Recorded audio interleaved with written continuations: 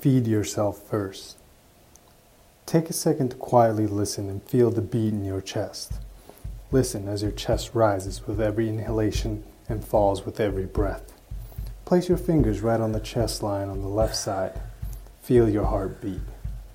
That is the hardest working muscle in the human body. Only about the size of your fist. Every day, as time ticks away, your heart beats 60 to 100 times per minute. With each minute, it pumps 5 quarts of oxygen-rich blood through more than 60,000 miles of blood vessels, pumping out nearly 2,000 gallons of blood every day of your life. Its work capacity is simply outstanding. Day after day, it gives life to all other organs.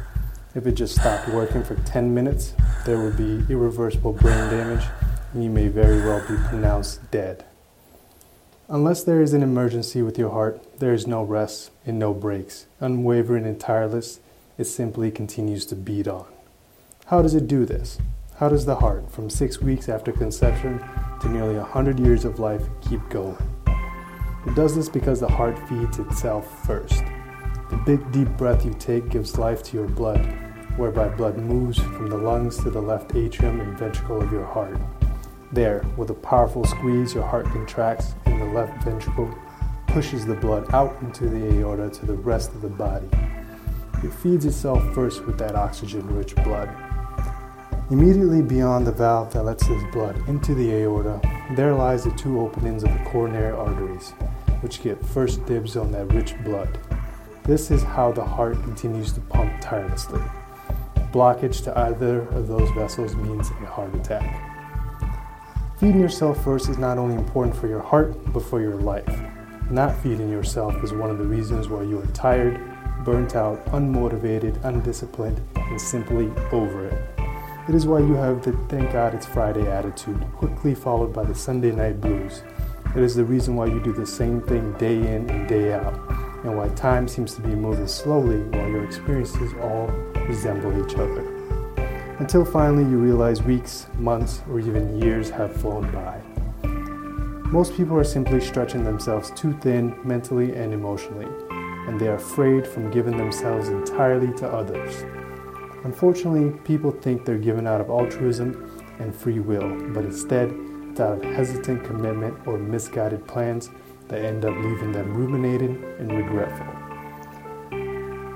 Noble as giving may be, it will be heartbreaking to realize you have lived for others and not for yourself. The courage, compassion, and strength you gain from volunteering, giving, and helping make you feel alive as you live for yourself in service to others. However, we see it time and time again in many disciplines. Those who give tirelessly only to eventually burn out and drown under the weight of all of the stress. Why? Because they forget the prime mover of it all. They forget about the heart and they forget about themselves. Without you, there's no giving, there's no volunteering, and there's no helping. The buck starts and stops with you. So to help endlessly, feed yourself first. Feed your soul with rich experiences that mean something to you. Experiences that give you hope, confidence, rejuvenation, and excitement in the daily riches of life. Be ruthless about this time and eliminating distractions. These experiences can be anywhere from 10 minutes to an hour every day.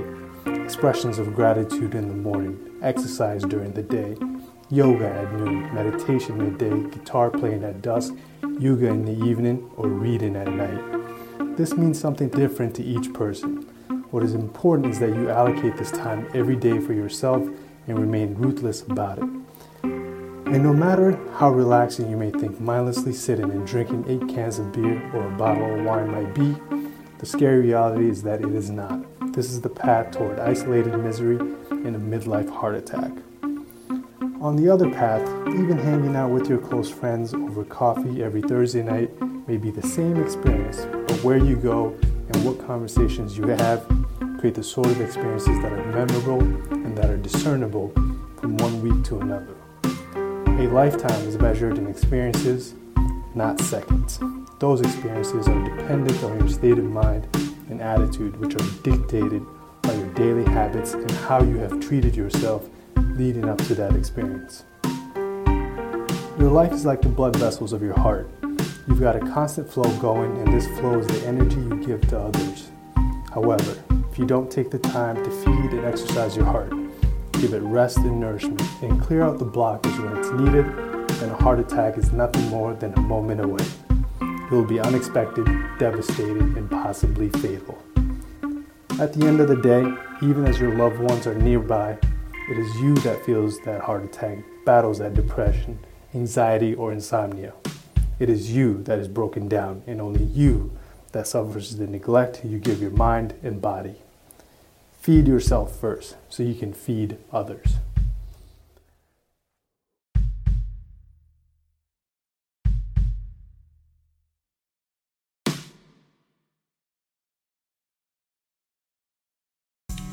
We were first exposed to studio culture in architecture school. It was a place of messy work, late nights, deep conversations, and not so deep conversation. After so much time in this environment, we quickly recognized the benefits of working in a studio culture. Studio is a place where you can focus on creating your own work, but are afforded the benefit of working alongside your peers who are looking to accomplish a similar goal, to make something really cool. Studio Verb is a place where this collaboration can happen digitally. It's a place that encourages you to make something. Be active, do, create.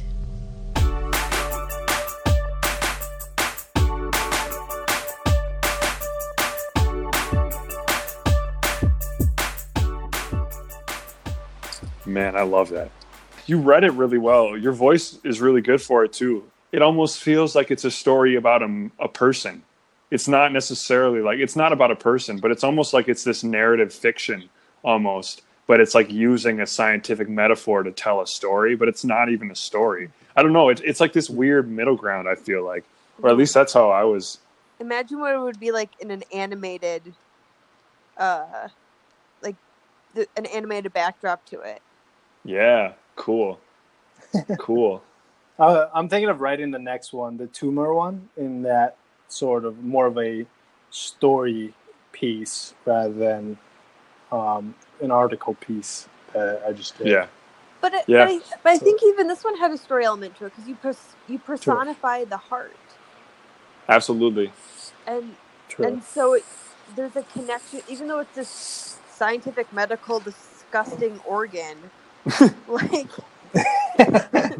like there's a personification to it, and I think that also goes towards larger conversation about the heart being personified in general throughout the arts, but it's something you can relate to.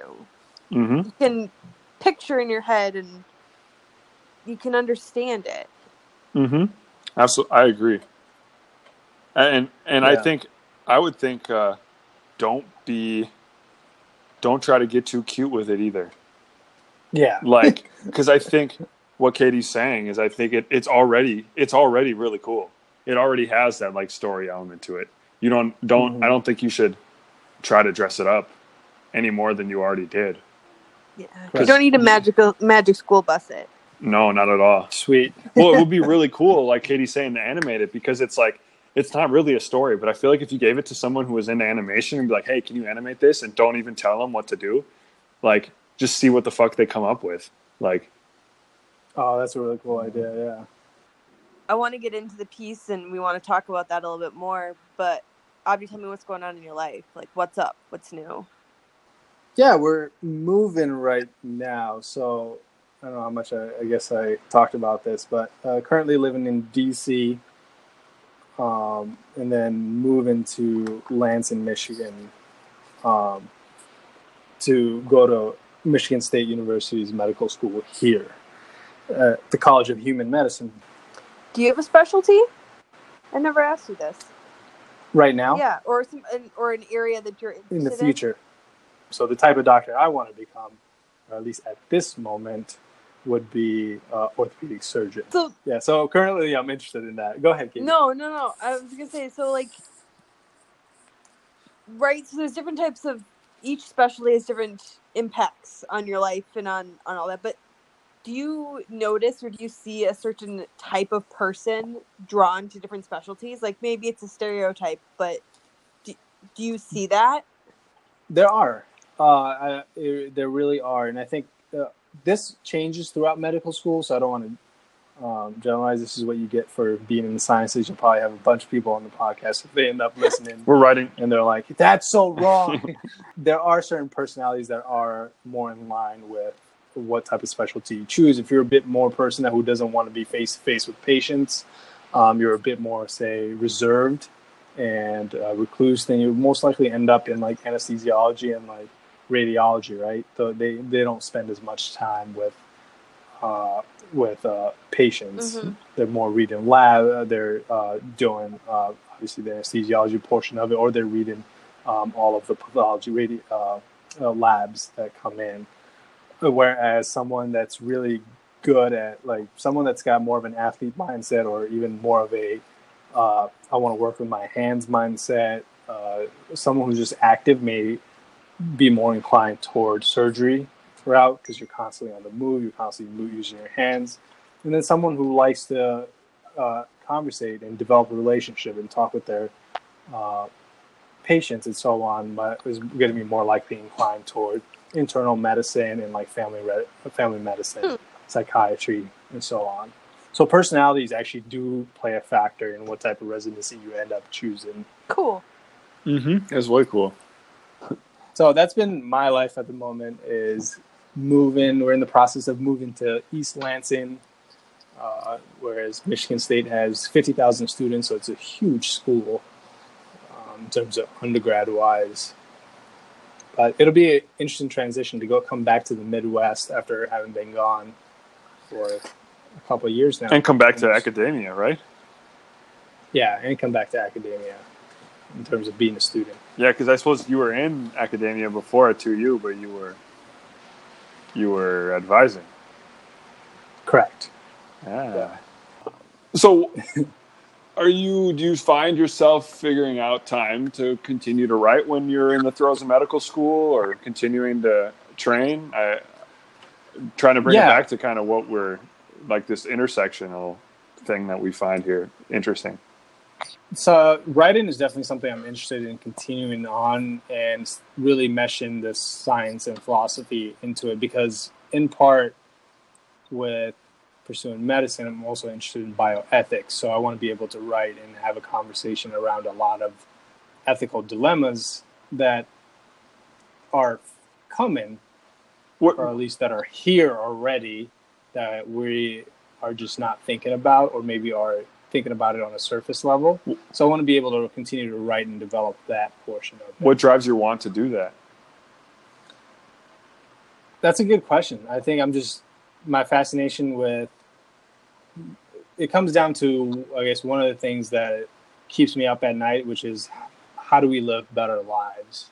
So that in turn drives a lot of my thought processes, really related to philosophy and existentialism and really ethics. How are you actually a good person? What are your ethical principles, morality, things that do with everything, which everything under the umbrella of medicine deals with as well. So do you just like to ponder these questions for yourself, or do you want to contribute some sort of knowledge to the world? Or like even deeper, like thinking beyond that, what drives the want to even ask these questions? Or is it just a general curiosity? It's a really general curiosity for me, and it's something I do want to contribute to down the road, but a lot of it is really sorting it out for yourself, right? Reading a lot of the philosophers, and then having the science to couple that to have an understanding of the world. So those things, a lot of questions pop in my head, and I try to seek those answers so that later I might be able to talk a little bit more clearly about some of these topics for the same people that are out there that are maybe thinking these thoughts or having these questions in their head. So right now, the writing portion, I try to do that on the side as much as I can, in addition to doing all the other things that I'm trying to do, which is training, which is my anchor, and then also training clients as well and advising at the moment, which is so a few things that are on my plate. Doing all the things. Yeah, that's dope. So clearly, Abdi, you've got like a lot of medical background and medical experience. You're history and in your current life currently right now, how did that experience tie into this piece? And how did you draw that connection between the heart and feeding yourself first as a life lesson? I talk a lot about like being fascinated by the human body and mind. So I tend to ask a lot of questions in my head as to just how it all functions. I think we are just incredible creatures, essentially, or human beings, in terms of how our organ systems work, how we're just a miracle, in all honesty, in terms of going from conception to the adulthood person that you are. So when I was thinking of this piece, I was actually working with the heart in the donor lab. And as I was looking at the heart, the thought of it came to me as like, wow, like right now my heart is beating in my chest and I have no idea that it's doing this. And I'm holding this human heart in my hand. Right now it's not beating at all, but in my chest it's beating 60 to 100 times per minute every day of my life. And it's been beating since I was conceived at like 6 weeks, right? Yeah, Post crazy. 6 weeks. And it really sunk in, like, its work capacity. And this is like just on average. This isn't even when I'm working out where then it goes above 100 beats per minute. Just everyday life, our heart is beating 60 to 100 beats per minute. And this happens for like almost 80 to 100 years. So that thought generated the next thought of just how does it do this? Like, how does it actually like continue this process? And it does this when you look at the architecture of the heart, is that the freshest blood, the most oxygenated blood that comes from the lungs and goes into the heart and goes, before it even goes into the rest of the body to feed all other organ systems, it has to feed itself first. So right after those valves open up and the gates can be opened so that everything can get this new oxygenated blood, it puts two arteries there that it comes circles right back around and feeds the pump, the heart. And that I think was just like fascinating to me. And that gave me the thought of like, this is what it means to truly give. There's no other organ in the body that gives as much as the heart does in the way that it does, you know. And when it actually doesn't give, when the heart stops, everything else stops. Like, there is nothing else works. And this is the way in our life. We're always trying to give others something else because we see the value. We see the value in volunteering. We see the value in serving others. We see the value in giving to others. And we want to give as much as we can. But unfortunately, in the process of it, I realized that we give so much that people just forget about themselves. And that leads to the rates of burnouts that we have. That leads to really the high depression rates, everything that goes on with it, because people have not taken the time for themselves to feed themselves so that they can continually give it up. It almost seems like selfish to say, well, I'm going to take care of myself, right? So there's this like weird paradox that I think a lot of people just battle in their head, that they don't want to seem selfish and they will always want to make sure that they're given. So there's that paradox of like, okay, like how I don't have the time to take care of myself is usually what you hear, and I have to do all these things. But the sad reality is that just like the heart, if you're not taking care of yourself, you will stop taking care of others. Yeah, I think it's a cultural self-guilt thing that none of us want to admit that, well, I gotta put myself first.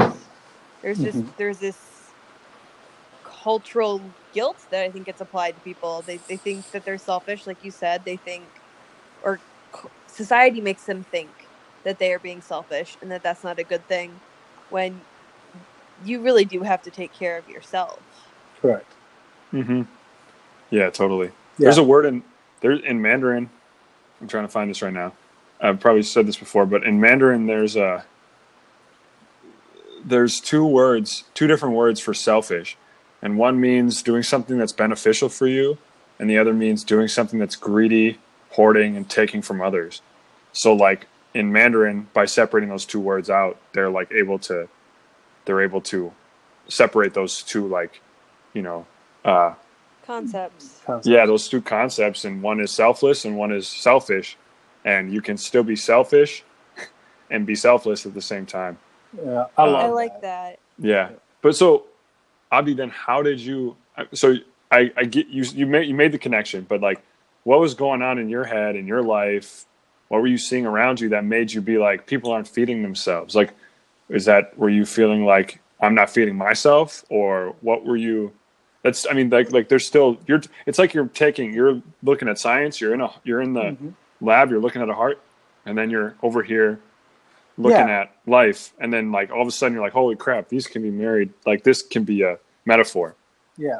And I think that actually, so that derived from other people asking me questions, or when you're talking about just things that you do. So the one thing that I get, or at least people quickly realize, is that I work out, right? So that for me, training is an anchor. It's my feeding myself first. So I realize that like training is the one thing that when I'm doing it, it's all for myself, and I love it because it grounds me. It allows me to do so much more during my day. So the question I get from my classmates or from other people, especially when I was in this lab, is, well, how do you find the time? Or what do you do to always go work out? Like, how do you schedule your time? Or so I get these questions, and then I ask people like, well, I mean, do you work out? Do you exercise? What do you like to do for fun? Or what really feeds you? What fulfills you? And most people will give like, well, I really like working out, but I just don't have the time. I've been really busy with like school, and I've been busy with work, and I've been like volunteering. And then other people will be like, I really like playing the piano, but I haven't had as much time for that. So there, people like all these things, or they enjoy and then realize that there are these things that are able to feed them, or at least intuitively know there are things that they really enjoy, but they don't do it. And there isn't one single thing that's grounded them. So that connection came from me for theirs, like, but there's a lot of people out there, including that are around you, that really want to do something that anchors them every day, that fulfills them, but feel like they don't have the time, right? They feel like they are committed and obligated, whether it's out of a real commitment or even an imagined commitment, which sometimes we do to ourselves. They're not able to do the things that they would really love to do that would honestly further them in their life and help them continue to give out even more of themselves. Mm-hmm. I think that's a really relatable point, Abdi, and I think everybody at some point in their time, probably mostly during a period of time when they're in school, right, or in some sort of intense atmosphere, forget about those hobbies or lose sight of those hobbies and lose sight of those things that make them happy outside of whatever this primary focus of life is. Mm-hmm. It's something I certainly related to back in college. When we got to that fifth year, that graduate year, and people started asking me, so what do you do for fun, or what are your hobbies? I had zero answer for them. I'm like, wait, what? Hobbies? That's not a thing. Like, my life is studio, my life is school. And I had to figure out what those other things were after I graduated, because I had all this free time now. And it was very strange for me to realize that I no longer had hobbies, or the hobbies that I used to have had disappeared from my life because I hadn't taken the time to feed myself with them, right? To pursue them, to make time for them in my life. Totally. Yeah. I like this metaphor too about feeding yourself, because I think I don't know, for me it takes a little bit away, like the whole thing of it's like mysticism and artists, and maybe I just get caught up in it, but like when people ask you what do you like to do for fun, and my answer is always like I never give like that straight up of an answer, because I'm always like embarrassed about it or whatever. It's like I like to make stuff and create music or do what we're doing now, you know, like, but it's just the whole feeding yourself thing. I like that metaphor so much because it gives it such a concrete. It's like such a concrete metaphor for me, at least, and it's also, it gives you like a new language to also just be like, but no, this is like, you do need this. Like, you need this to be happy. Yeah. And so don't diminish it, and just be like, just do it and keep on doing it because that's what you need to do to be happy. Yeah. And I think, oh, go ahead, Abby. Oh, go ahead. I was going to say, I think sometimes it's hard for us to share some of those hobbies or those interests, those things that we do to feed ourselves, because they're personal. You're not doing them for somebody else. You're doing them for you. It's like, I write for myself. That's what feeds me. Or you make things for yourself, and it's not something that needs to be validated by somebody else. Yeah, for sure. Yeah. And I completely agree on that one. And for, like you said, Isaac, too, with it being so concrete with the heart, I think it's really the reason why the science and the writing and the art connected well for me is when I was like really thinking about it. It really is, like you said, the best example of something that if it's not feeding itself, it can't do everything else it needs to do, which is send blood to every other organ, the pancreas, the liver, the kidneys, the spleen, the brain, the governing body of the entire system, into any of the limbs. It can't do any of that if it doesn't do this one thing that keeps it going day after day. Yeah. Like, you have to help yourself in order to, like, if you help yourself, feed yourself, you're going to be able to help others even more than you would without feeding yourself. Yeah. So that's why I think, I don't know, it just like really clicked for me, or at least in my brain, it really clicked, of this concept of self-care and really investing in yourself. And the other piece too of it being an anchor, like you said, Katie, writing for you, Isaac's creating music. For me, it's like, it's training. Having it be anchored, something that it's not showboating, it's not something that you just do haphazard. It's something that's consistent for you, that develops you in a certain way that other things don't, right? People can get busy and they think, oh, I have other hobbies, like going out with friends or watching Netflix, sitting on my couch, drinking 8 beers. It is. And and you tend to, and you actually have the time to do these things. But the strange part is that the thing that really feeds you, you don't end up doing, even when you have the time.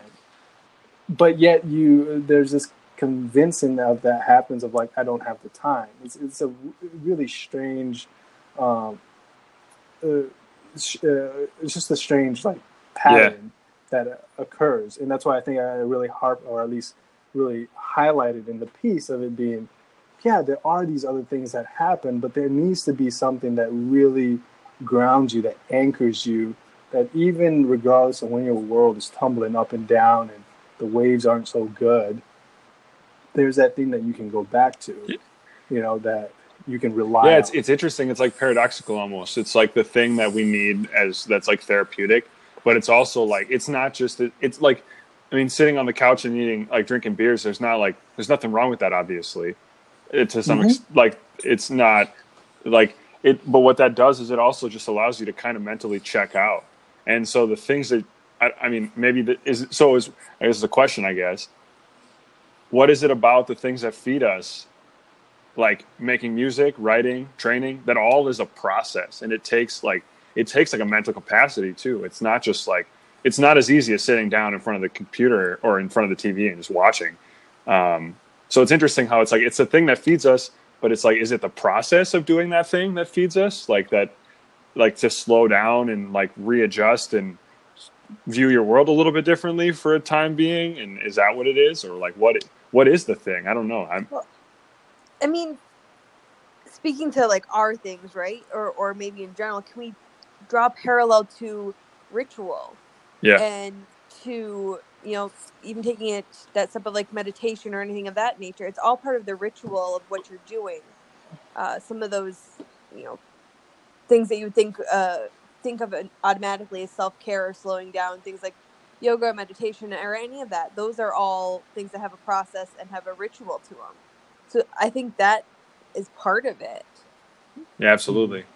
Absolutely. I completely agree on that. And I think that what you're saying with it being the process and really having your mind engaged in and honing in your skills is like a piece of it, right? A way of developing. I think there's a part in feeding yourself, there's a level of development that occurs in writing. You're obviously getting better as a writer. You're learning new things with it. In training, it's the same thing. With creating music, it's the same thing. And I even think about this with my wife's great uncle. The man is 90 years old. He is hands down the best carpenter I have ever seen, or at this moment. Like, I have not seen a better carpenter at all, and I will need to like have people compare them. But he's 90 or close to 90, I believe. And it's interesting because carpenting was his life, it was his work, it was his job.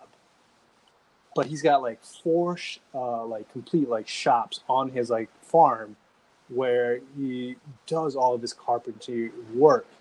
And the interesting piece is for me is I was like thinking about him and examining him, and when we were having a chat, not only did he do that for work, but he actually did that outside of work for stuff for his home. Not because like he had to do it. It became therapeutic for him. It became a process for him, a way of development. And when you go into his house and see the cabinetry and like the detail and the level of just like the lines around the curve, like there's just no mistake at all. And you're just fascinated. It's art. He was literally doing art, and he also using it to feed him his family and do so much more in the community. But it was just like, this is something he's just crafted for years and years, and he's at the peak of his perfection. Yeah, right. He's in his 90s or close to 90s, and he's at the peak of his perfection. And when you go into it, you see that detail, and it got me so excited to just see that level of craft and that detail of that attention to just really like something that he was so excited to talk about it too, right? That's the other piece. Is like, come look at this. Like, come look at here. That's awesome. Come look at the lines across the walls here. It is just that. Again highlights to me of like, yeah, he was feeding himself throughout this whole time, and that's why he's still in love with it. Post like 60, 70 years, he's been doing this. Oh man, that's fantastic. Yeah, you love it, like, and he was able to find a way to make his hobby into a job, and continue that being his hobby too, which is fantastic. I think that's really interesting because I think a lot of times when the hobby does become the job, it can lose the joy of the hobby, right? You get clouded by it being the job, the thing, and you lose the joy. So for him to be able to maintain that joy throughout the years, I think is pretty remarkable. Yeah, totally. It's like, I mean, I think, is it just it'd be interesting to talk to him about that and find out, like, how did he do that? Do you like just, you try to stay not so busy so you can just take your time with the ritual like you would any other way, and you don't have to like rush through things, and it turns into like a commodity instead of it being like this ritual that really helps you. It feels like it'd take a lot to protect that. And it seems like that happens a lot with artists, and like you're talking, Katie, and writers too. Like when it becomes a job, it's just like, ugh. But you have to just like probably protect the ritual as much as you can, because that's the thing that you love about it, or whatever you love about it. I guess figure out how to protect it. Correct. Now, one of the things I love about your work, Abdi, and the pieces of yours that I've read and just been talking with you, is how you marry and bring together the scientific and the artistic. And I think you do that really well here by the heart metaphor and all of that. And I think it just speaks to kind of the heart is a really interesting organ in itself, both scientifically, but also there's so many metaphors and ways that the heart is personified in the arts, right? That it's interpreted so many different ways. And I like how you've done that, how you've applied that here. Mm-hmm. I agree. And you weave in and out of it so well. You weave in and out of the metaphor. Like you go from talking about daily life and how you back to like scientific talk with the heart, and then back through the metaphor into daily life, and then back. Like it's just also a testament to how well you know the science of it, or how you're able to talk about it in different terms. Thanks. I think why your piece works so well is like you have the knowledge to back it up, and it's clear that you have the knowledge to back it up. And I think like when you draw these weird metaphors, sometimes it can be like not connect or hit so well because there's not enough information and there's not enough knowledge behind the topic. So it's like, oh, that's a cool idea, but then it falls flat because the research isn't there or like the knowledge isn't there. But like when you have that research and you have that knowledge, it's like Katie was saying, you can draw so many metaphors and you can draw like so many connections. It's like you maybe start with the idea of like the heart is like feeding yourself. And then all of a sudden you're just like, I mean, there was some language in there that even like strengthened your metaphor. I forget what it was. And just like, it was so subtle, but it was like that you were talking about like the heartbeat in a different context or something. And it was just like, holy crap, that strengthens the metaphor even more there. But it's just like the more depth you have in your information and your knowledge of it, the more powerful the actual like work can be. There was actually another. I think you might have caught this, Katie. I'm sure you have as well. There was another subtle part that I completely took out. In terms of like the subtle part is in there, but there was another whole, I think, several paragraphs, like 2 or 3 paragraphs that I took out that relates to about the heart attack, right? So, which is this line, which is, and clear out the blockage when it's needed. Otherwise, then a heart attack is nothing more than a moment away. And what I meant to say that is, you see it in burnout, right? People really push, and then all of a sudden, it's like all hell broke loose. The lids, everything is off, and they're completely burnt out, and like depression sets in, or anger, frustration, all of it just comes crashing down all at once. And that for me was the same thing as, if the blockage is not cleared out along the way, if you're not reflecting and self-monitoring along the way, that plaque in the heart will continue to build up. That plaque in your life will continue to build up to it until the point it reaches the most devastating portion, which is a heart attack, which is where you have hit your point's end and you're just fed up with it. And it goes one of 2 ways. And it's similar with the heart. It gets to a point where the blockage and the plaque in the coronary arteries are so bad that heart attack happens. After that, you've got a mere chance of whether you're coming out alive or you're dying wherever you are. And I see that being the same case in people, whether the depression gets bad enough or the insomnia gets bad enough, or whatever it is, that stress gets so bad enough that the options, your mind becomes so narrow in that you don't really see many options, right? Before being early on, where you could have cleared out a lot of this clutter, a lot of the plaque along the way. Mm-hmm. Right. It's a lot of it is I think too, like you guys said, it's making sure that when you talk about it, the science portion of it, of talking about blood flow and so on, that those that are the experts in medicine clearly understand it, right? There's a language barrier between laymen and those who are not, and those that are experts in any field, whether you're talking art, science, music, so on. So there's always that language and how much information are you actually going to bring in here that will be useful enough, but doesn't take away from the piece. Well, and I think it's almost, well. I almost think it's like, I almost think it's just the simplicity of how how you explain the process. Like, you use language, but I don't feel like you're talking. I don't feel like you're talking over my head either. You seem to break it down pretty easily, or it seems to break down pretty simply in a way that layman can understand it. But I also don't feel like you're stripping it of its meaning. Yeah. Thanks for letting me share And that you thought piece. you had nothing to talk about, Abby. Yeah, right? I know I did. Cool. All right, people. All right, people. Cool. Have a good night, you guys. Bye-bye. All right, you too. Bye, brother. Bye-bye.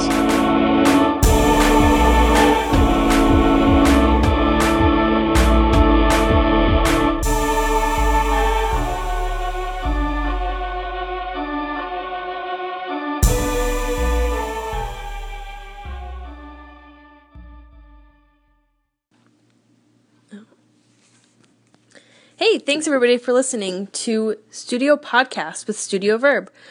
If you want to connect with us outside of the podcast, you can find us at www.studioverb.com. That'll have links to all of our studios. You can also find us on Twitter and Instagram. Our Twitter is at Studio Verb. We show a lot of our own content there, but also some other creative people that we follow. So check that out. Instagram is at studio_verb. We post a new collection every month. And if you have thoughts or want to collaborate with us, reach out to us via email, studioverbinfo@gmail.com.